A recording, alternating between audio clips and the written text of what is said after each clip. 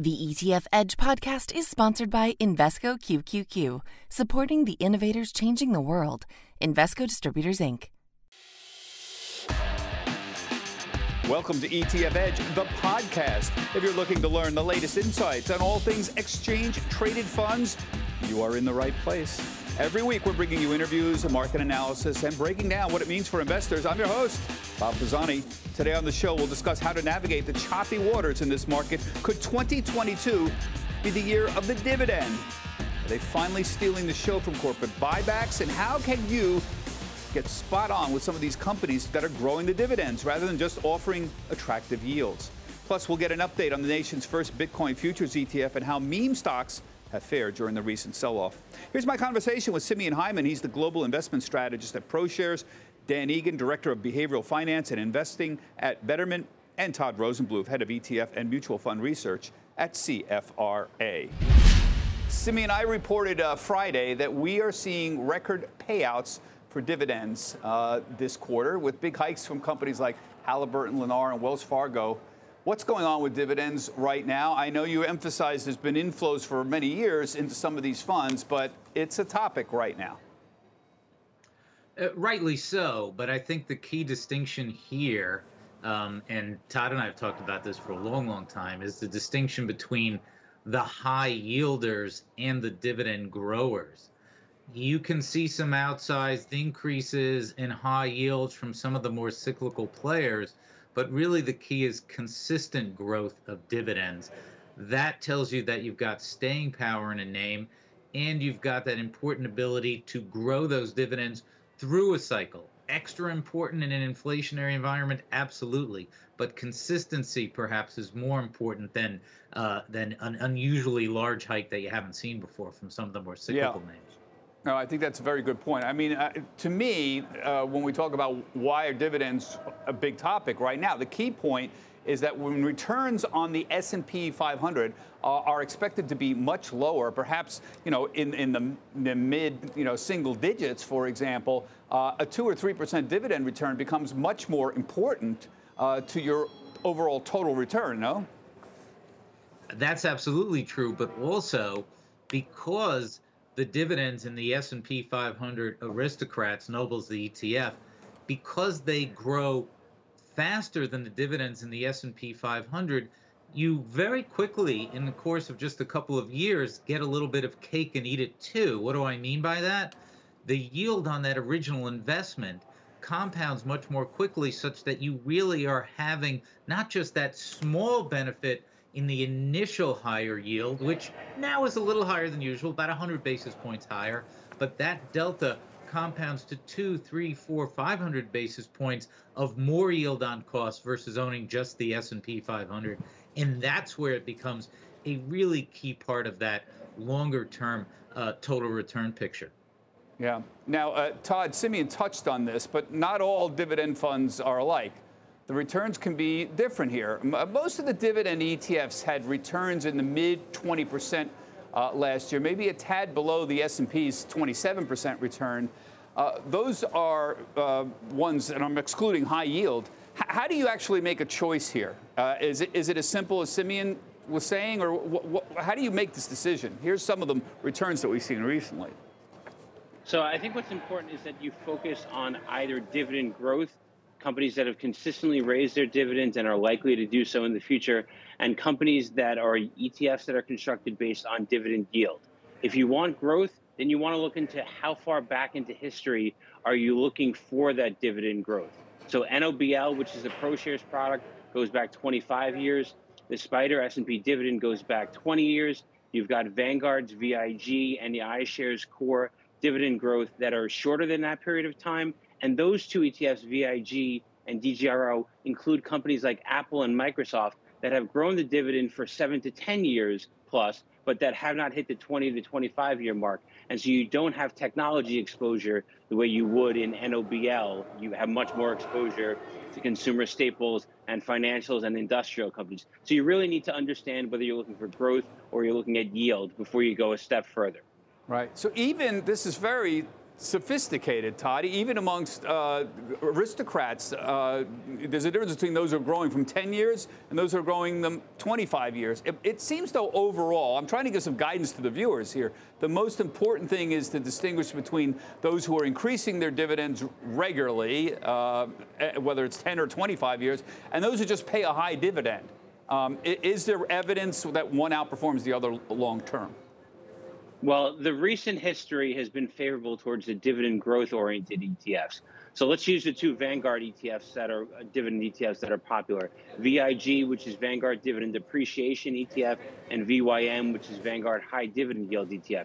VIG has outperformed in the last 3 years by over 300 basis points by favoring those more growth-oriented sectors, including technology, as opposed to the above-average yields that you'd find within VYM. So if you looking at the recent past, again, not guidance or not gospel, you can see that VIG was the stronger performer. We happen at CFRA to like VIG more going forward because we think the cyclical slant is going to be rewarding to investors. Now, Simeon, I know you've said several times in the past that there are fairly consistent inflows into Noble. Do you anticipate they'll accelerate this year? I mean, the strategy you enunciated about why dividend yields makes a lot of sense to me, not only as a hedge against inflation, but if you're only expecting, pick a number, 5% return a year, 2% or 3% dividend yield becomes very important at this point. What are your expectations for Noble this year?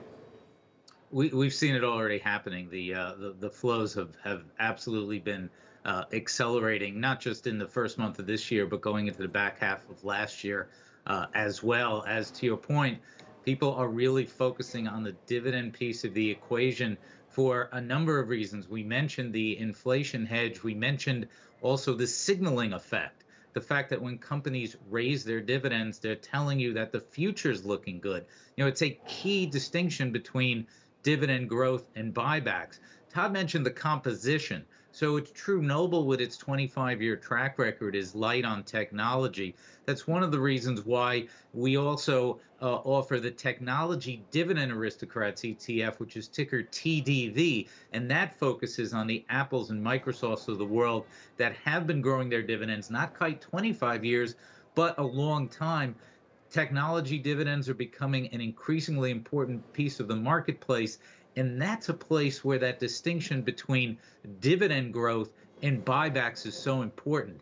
People think it's the same thing, but a buyback is just telling you that the company had good times yesterday, while an increase in dividend, because you never want to cut one, is a much more forward-looking indicator. So both for Noble and Technology Dividend Aristocrats, TDV, we're seeing increase in interest and flows in both of those in this environment. Yeah, I think your point about the signaling effect is very important, because with a lot of cash flow for corporations, the fact that at least some of them are choosing to increase their dividend is a real sign of confidence. You can't, as you point out, you can stop a buyback pretty easy. Nobody's going to scream at you. Stop a dividend or reverse a dividend increase, and you're going to get flack from the viewers, the investors, excuse me. I want to broaden out the conversation a little bit and chat with Dan Egan and bring him in. He's the Managing Director of Behavioral Finance and Investing at Betterment. Dan, thanks for joining us. January is mercifully coming to a close on an up note, at least for the moment today. But a lot of damage has been done, and particularly to speculative tech stocks, the Cathie Wood stocks, the so-called meme stocks, and to Bitcoin as well. What's going to happen to all those new young investors? You know, Robinhood reported the other day they have 22 million accounts. What's going to happen to those people? Will they stay in now that we're in a modest downturn? For a lot of those accounts, you know this as well as I do, this is their first investment run here. If they have a bad experience, are they going to stay? And how do we get them to stay? It's a great question. I really hope they will. Generally speaking, they are in a better position to last through this than any generation has been before. So yes, your formative experiences in investing play a big role in whether or not you stick with it. Some people will have a good experience with the meme stocks. They will have managed to get out in good stead, and they'll probably be looking for ways to keep investing, but more responsibly. As pandemics wind down, as we sort of get back into a normal life where we have to do real work weeks, the attraction of being on your phone screen trading all day is definitely going down for a lot of people. Another key thing to remember is that it's probably not the only exposure these people have. A lot of us invest via 401ks and IRAs, which is a little bit more like going to the gym than going to Las Vegas.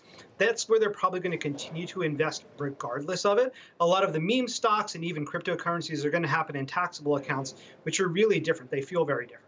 Now, that said, I do think that there are people who are going to come out of this with the wrong impression that markets are rigged, that you can't win, that the system is against you. And unfortunately, those people might opt out of the system for the rest of their lives, which would be an absolute shame. Right, and that worries me. How do you stop this? Oh, the market is rigged. You know, there are silly things that people say. You know, another silly thing is, oh, it's all the bots. It's all the bots that control all the trading. There's no humans, as if bots own stocks. You know, they don't. But this is a very easy thing to throw around. When you don't understand what's going on, just say, oh, it's the bots doing everything. When you don't understand why the market's down, oh, it's an evil conspiracy. How do you educate people better about that? That the whole history of the stock market is filled with ups and downs, and it's not, you know, the Illuminati are not meeting to figure out a way to deprive you of your, you know, gains in GameStop. What kind of education do you need? One of the things I'd love to see is we don't make it sort of salient how easy it is to have a normal success investing-wise in this country, right? You hear about billionaires, but you don't necessarily hear about all of the normal millionaires that are out there that have gotten there by saving in their 401k reliable, just putting money away year after year. So the more that we can make it available, that we can people see, listen, there are lots of people who did very well by getting rich slowly, not getting rich quickly, but getting rich consistently and reliably and slowly using the systems that are out there, putting away a nice chunk of each paycheck. We can make people see this is very attainable. You don't need to be a superstar or to get the one over on the system in order to have it work. We need to make those people more salient. So I think that there's a big part of seeing representation of normal millionaires in places like this. Yeah, no, it's a good idea. You know, Todd, you've noted, and we keep talking about, that investors have been adding to broad market ETFs, like the S&P 500 ETFs. We cover, of course, you know, particular small tech investments, thematic tech. But those people who've been putting money in broad S&P 500 funds, for example, don't seem very concerned about the longer term at all. That's right. So equity ETFs have pulled in nearly $50 billion of new money, according to CFRA's data in the month of January, despite the market volatility.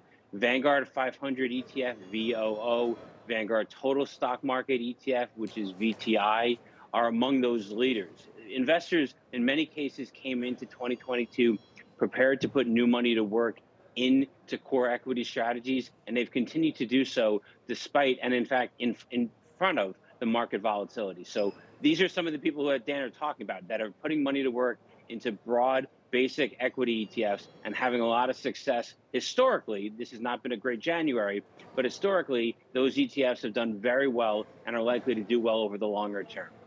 Yeah. Dan, is this the same kind of lesson for Bitcoin? I know you referenced it briefly, but people seem to think it was a sudden path to riches for a while there, and everything else, including Dogecoin. How do you educate people about this? How do you assign value to something that doesn't really have an intrinsic value and get people to understand what that means? I think it's fair to say the early days of the gold rush are over, but gold has continued to be around for centuries, and Bitcoin is looking more and more like a digital gold asset. So it's going to be somewhat uncorrelated with equity markets, not perfectly, it's not a hedge by any means, but it is uncorrelated, and critically, it's still really volatile. We're going to continue to hear the case of people making a lot of money and people losing a lot of money in Bitcoin, which is what's necessary for it to keep the attention on it and keep people interested in. It's definitely maturing, though, into more of a alternative like a gold or precious metals would be, though, and therefore is maturing into maybe you should have a little slice of it in your portfolio just for diversification's sake. Yeah. You know, Simeon, we're talking about Bitcoin. We last had you on in October when you launched the very first Bitcoin futures ETF, BITO. Bitcoin prices went up going into that launch, and essentially they've been down since then. Just brief us on how it's trading. And a lot of cynics were coming out saying it wasn't going to track Bitcoin very well. What's the verdict now that we've had a few months of trading? So first, just let's start with flows. And I think to the point of the staying power, in the face of this price decline, we've actually seen inflows ever since the first week that we launched. So, you know, folks are really committing to the strategy. When you put the lack of correlation together with volatility, it becomes a powerful feature, if you will, not a bug. It means that you only need a little bit to add important diversification to your portfolio. The tracking's been very good to spot Bitcoin. The futures market, if anything, is a better reflection of price and more liquid. There's more volume in the futures market than there is in the #1 U.S. exchange. So that's really powerful. And BITO, B-I-T-O in and of itself, trades lots of volume every day, and there are options on it as well. So it's a very useful tool to both longer-term investors, but also the short-term folks find it liquid and valuable too. And you want both of those there for a healthy ecosystem, because even if you're holding it for a year, the day you're in, you want the traders there to keep the spreads tight, and the day you get out, you want them there. And we've found that to be very true of BITO since its launch. And to bring up a painful subject, a spot Bitcoin ETF for 2022. Are you in the majority camp? We saw 2 of them rejected last week. Most people I talk to in the ETF community think there's almost no chance of a spot Bitcoin ETF in 2022. You want to comment, handicap that for us? I don't think any of us know, and it wouldn't be my place to comment, but I think the one thing that we would say is that there are lots of very important things about the futures market that are valuable. You have in the futures market multiple exchanges that converge to the price of those futures. Remember, you can't invest in that spot thing in the corner of your CNBC screen. There are other belts and suspenders aspects to the futures market, including the clearinghouse. So those are really important as well. There hasn't been any fraud or any weird things, if you will, in the spot market. So I think there are key advantages to the futures market when you combine that with the ETF structure that make it a pretty compelling value proposition and bringing the opportunity for Bitcoin exposure into the normal ways that people have been managing their portfolios. Dan, I want to bring you back in and go back to this 30,000 foot view of the markets and participants and ask you about how do we increase participation in the markets. I was very excited with these 22 million new accounts, and yet the concentration of stock wealth is really breathtaking. We all know these statistics. 10% of the households by net worth control about 86% of the stock market wealth. 20% of the households control 94%. Essentially, it's a very small group of people. How do you change that? How do you get people to stop thinking about Bitcoin and get rich quick and thinking about getting rich slow? I mean, we all know, you have been talking about this for years, most wealth isn't gained rapidly, it's gained slowly. And you don't hit a home run with GameStop or Bitcoin and suddenly retire at 26. At least very few people do. Yeah, I think there are a few things. I think we need to say the first is that people need to have enough disposable income that they feel like they can save reliably. If you're in a fragile state where your income isn't reliable or where you don't have a lot of disposable income to save, it's really hard to feel like you can do anything besides buy lottery tickets. That said, once people are in that sort of state, I think they need to feel wins sooner. We need to start making investing be part of the discussion, not just about retirement, which is 30 or 40 years in the future for a lot of people, but something that's more near term. So how do I save and invest for a home down payment or for my kids' college education or for my 5 and 10 year anniversary? Having people successfully use investing for nearer term goals where they can see the progress and see those wins and see that, yes, this sort of investing is a really important tool for helping me achieve my financial goals, not just 30 or 40 years from now, but a few years from now. That kind of good, safe exposure. I think we had an allusion to fraud and people losing wallet keys, et cetera. It needs to be a good, safe, short-term experience for people where they can say, I can achieve a lot if I invest well, even if it's not necessarily 30 or 40 years out. Yeah. Well, what I see from the behavioral economics perspective is that people think they might be able to get rich quick, they'll do it quickly. We saw this in '99 with tech. I saw it in 2007 with emerging markets. All of a sudden, everybody on Earth thought that China was going to go to the moon, and China blew up, too.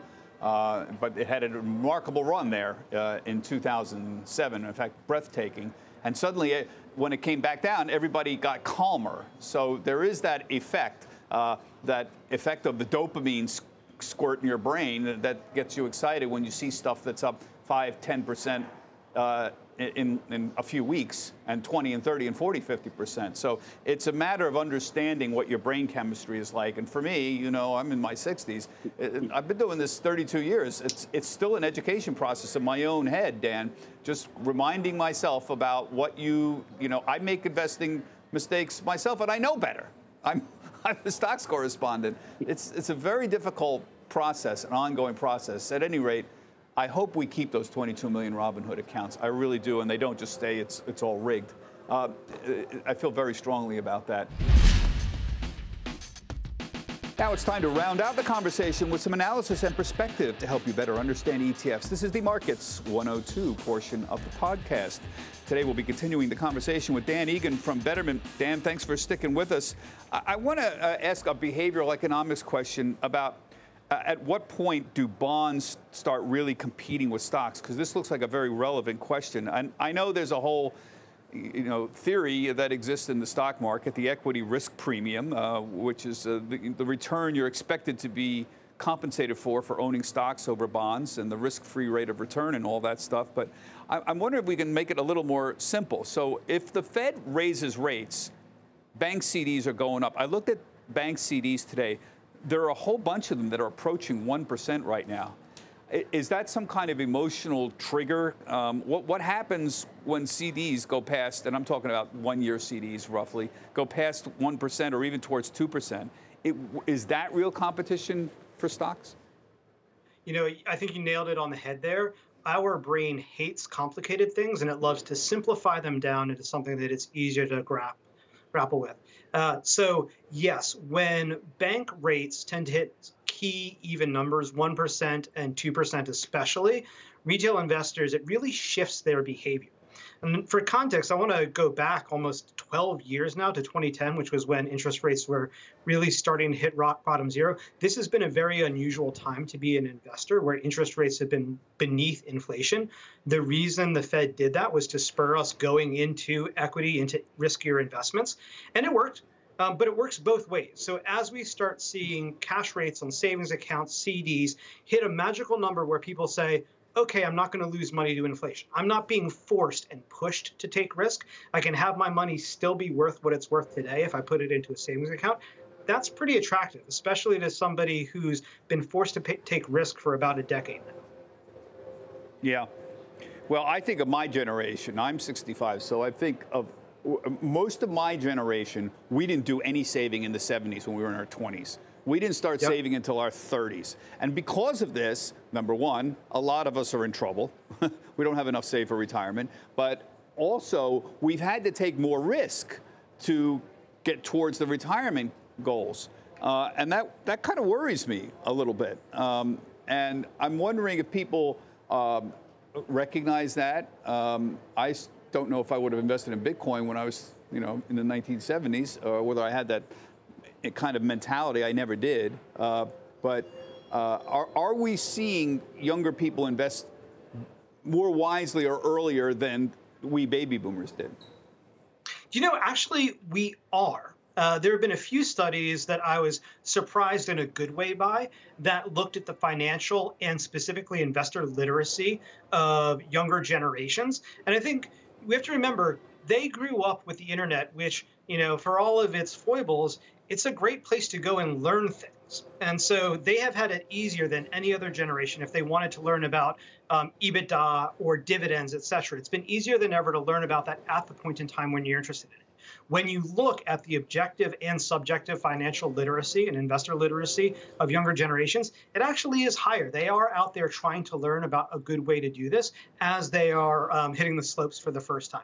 So I do think that with that, there's a little bit of they're comfortable taking on more risk. Obviously, there are novel asset classes out there that don't fit into a lot of these existing frameworks, like cryptocurrencies, NFTs, whatever it is. There will always be a new frontier, but they are not naive. A lot of them are actually out there trying to learn as they go. Yeah, I agree about the educational power of the internet. When I transitioned from the real estate correspondent to the stocks correspondent in 1996 and 97, the internet was still very young. And almost all the books that I read to transition out on the markets, they were all hard copies. I don't remember, maybe I did, but I read books. And I still have some of them sitting on my shelf. That's how I know I did, because they're still there 25 years later. Let me ask you about inflation. People seem to experience inflation in very different ways. Some people seem to think it's everywhere. Other people, I mean, we know inflation is real, but others seem to experience it in different ways than some other people. What I'm concerned about is there's very good evidence that higher inflation yields to higher inflation expectations. So how do you stop people from expecting consistently higher inflation? Because that, it seems to me, is what creates runaway inflation, right? Yep. I think this is one of the things I wish some of the reporting around inflation, I wish it had been a little bit more nuanced as we did it. I believe more than any other time in my life, how you experience inflation is the most divided right now than it ever has been. Because where we get the average inflation number from is from an average of different goods and services. That 7% number is not everything going up 7% equally. There are very specific sectors like used cars and energy that are specifically going up very fast. And therefore, somebody like me who happens to live in a city, I don't drive a car, I don't consume a lot of gas, I'm not feeling that inflation, but somebody who does consume that basket of goods will. So the first thing is that we're kind of getting a drift of what inflation means to different parts of the economy and different people, and that hits them very differently. But when everybody is hearing about 7% inflation as a top line number, they're going to start thinking, well, maybe I need to go and negotiate a 7 or even 10% raise in my new job because of that. And of course, employers are then going to say, well, maybe we need to increase the cost of our goods and services by about 11% to make sure that we're keeping track with it as well. So making sure that we highlight that these are generally localized inflation effects that are about supply chain disruptions and exactly who and how they're going to hit, but also that they're hopefully not going to be a long-term systematic thing. There's something that as supply chains work themselves out will get better. I think it's really important to help people avoid panicking and thinking that they need to start changing the way they think about money. What is behavioral? And I'm moving around a little bit here, but behavioral economics is such a broad topic and applies to so much of what we do that I want to just move around a bit. What does behavioral economics have to say about the work from home phenomenon? What's startling to me, I work at the New York Stock Exchange. I was away for a long time, came back in May of last year, and then in the middle of December decided to work from home for a month and came back a week ago here to the NYSE, and it was startling how relatively dead the downtown financial area is. A lot of people just were going back to work in early December and decided after Christmas they were going to work from home again for another unspecified period of time. There seems to be two groups here. One group doesn't want to do the long commute and are tired of it and they're looking for some alternative. Another group seems never have been terribly impressed about working in the office to begin with. They are quite happy to work from home and, don't miss the camaraderie or standing around the water cooler talking about the Jets game or don't want to backslap with the CEO. What does behavioral finance have to say about this whole phenomenon and where it's going to go from here? So the biggest concern, I think there's a lot of upsides, I say, from my house. One of which is that you can get more focused work done on. There were a number of studies early on looking at that people were actually pretty productive working from home at some level because they weren't distracted by so many social things. So I think I'm not worried about the kind of like office company output side of things. That said, what I am worried about is two things. Number one, we are losing the sort of social capital of having a workplace environment. I'm reminded of the case where a judge, somebody was doing a video call with a judge and a filter was on and the person said, "I'm not a cat." But actually, I don't know, like, are you real? Am I real? We're just people on a screen. So that like elimination of having a group, a community based on trying to get things done together, I worry about it being dissolved a little bit too much by being socially dislocated. And the other element of it that I think is a bigger sort of social thing is we are very, very sensitive to our peers, to how we compare to our community, et cetera. And work from home, as we all know, has allowed people to move from places like San Francisco and New York, places with very high cost of livings, and people who earn very high salaries, and continue to earn those salaries in smaller cities, smaller towns, and disrupt local schools, the property prices in those areas, et cetera. And that sort of rebalancing of where people earn high salaries across America is going to lead to some real tensions, as people also, like, they work with New Yorkers, but they live in Idaho. How is that going to work? Yeah, and how is the pay going to, is it going to continue to stay? Are you going to continue to be able to collect a New York salary and live in Idaho? And when is the pushback going to happen with that, Dan? I think it's already happened, and so far, the remote workers seem to be doing pretty well. The pay cuts that they've been taking in order to continue working remote are not anywhere near what you'd expect of downshifting geographically. Yeah, that's a good point. All right, Dan, always fascinating to share to get your thoughts. I'm going to have to leave it there, but I really appreciate you sticking around with us. Dan Egan, folks, is the Director of Behavioral Finance and Investing at Betterment. And everybody, thank you for joining ETF Edge Podcast. Invesco QQQ believes new innovations create new opportunities. Become an agent of innovation. Invesco QQQ. Invesco Distributors, Inc.